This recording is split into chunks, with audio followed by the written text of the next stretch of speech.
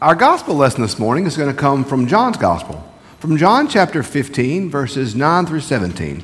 John 15, verses 9 through 17. And I invite you to stand as you're able, in body or in spirit, for the reading of our gospel lesson.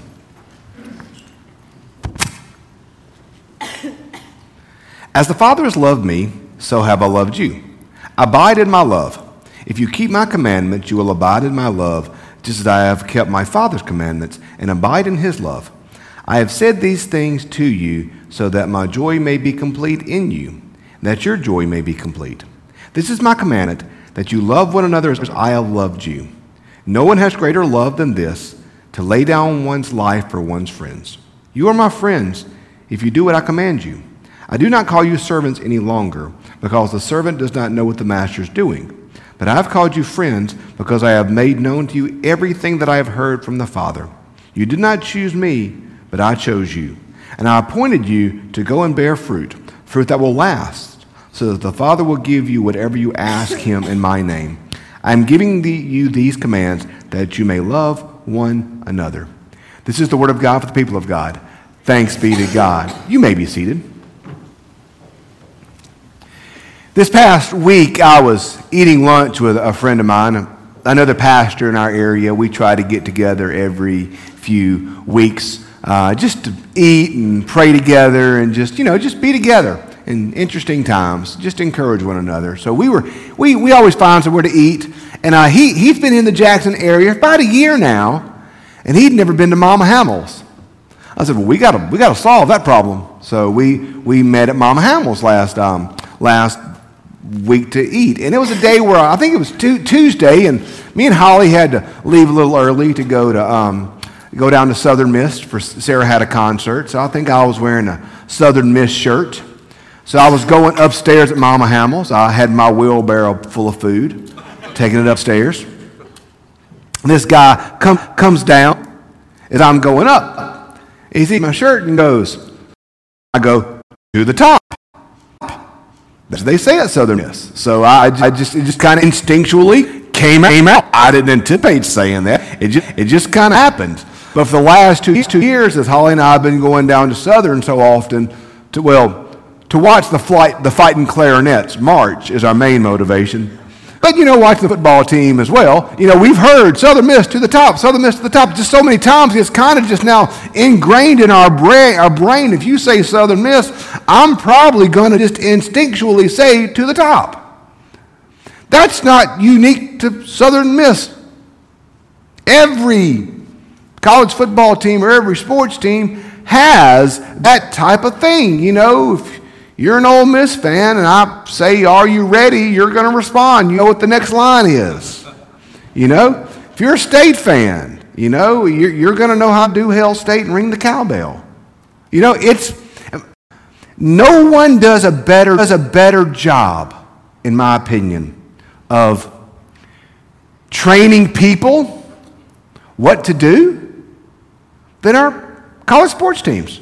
And let me be clear. I want to be very clear. I'm not criticizing any of this. I've just kind of observed it.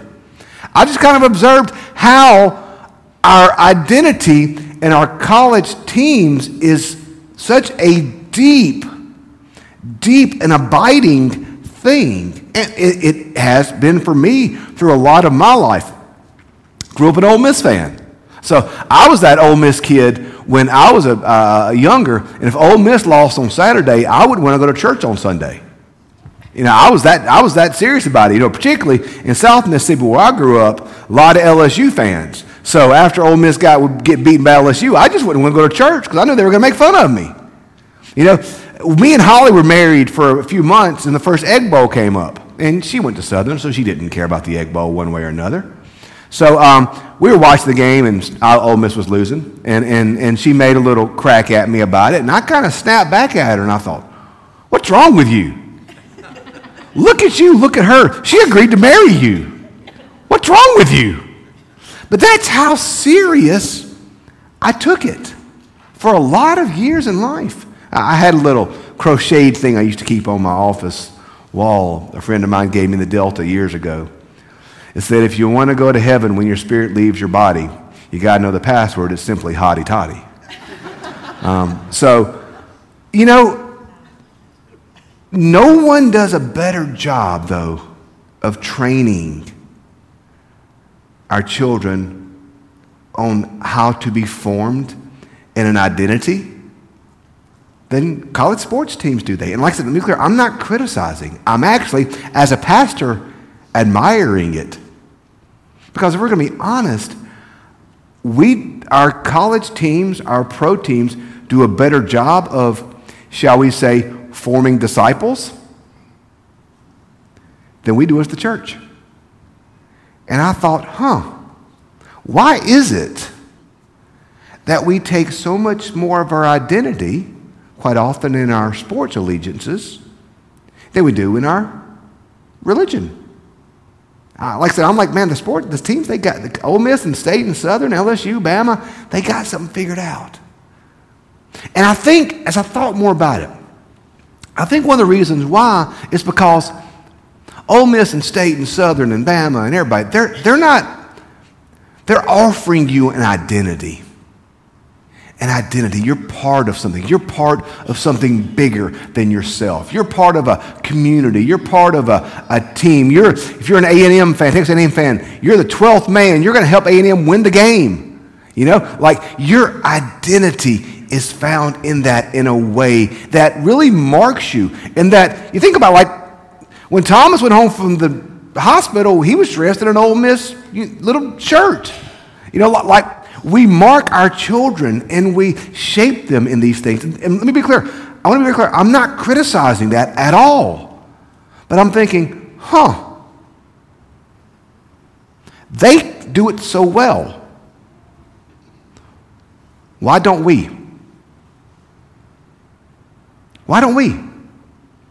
Why do we find our identity so often, so strongly in these things, and not necessarily in the life of the church? Like I said, to use language, the sports teams, whether they be pro, I'm a big San Francisco Giants fan. I've got all kinds of Giant stuff all over my office. Whether pro or college, do a great job of forming disciples. And I wonder what keeps us from doing that. So I've been thinking a lot about that. Particularly in light of where our church finds ourselves nowadays. You know, we're entering into a new season now, aren't we, friends? It's been a hard season.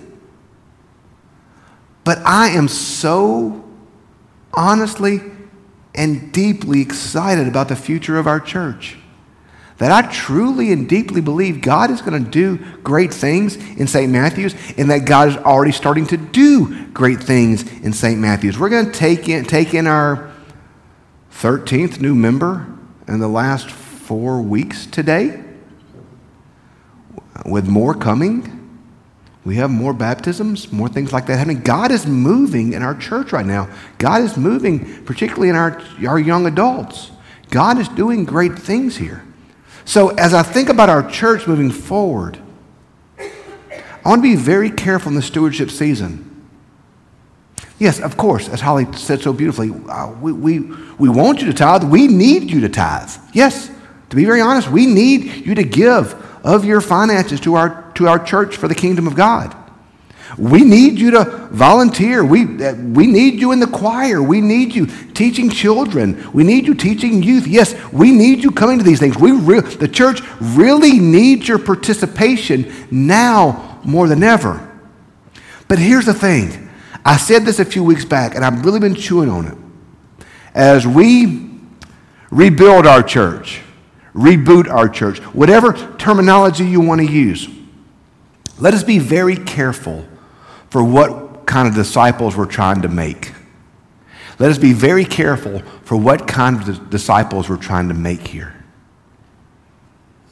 I don't want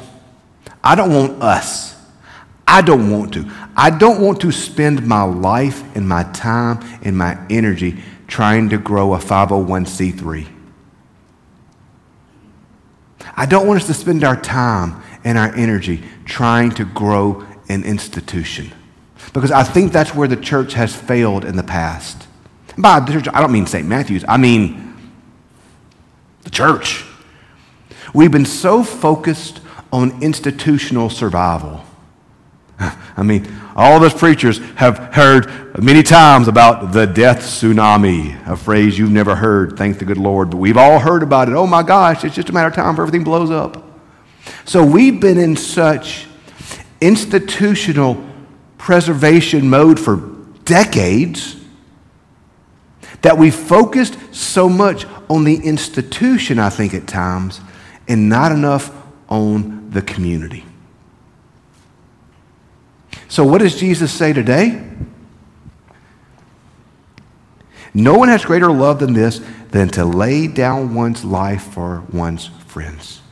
I believe what God is calling us to is not institutional growth, not institutional preservation, but calling us to a true life-giving, life-sustaining, life-sacrificing community for an identity that's deeper, just like with our teams, just think of the joy, if you're an Ole Miss fan, you felt last night at the end of the game.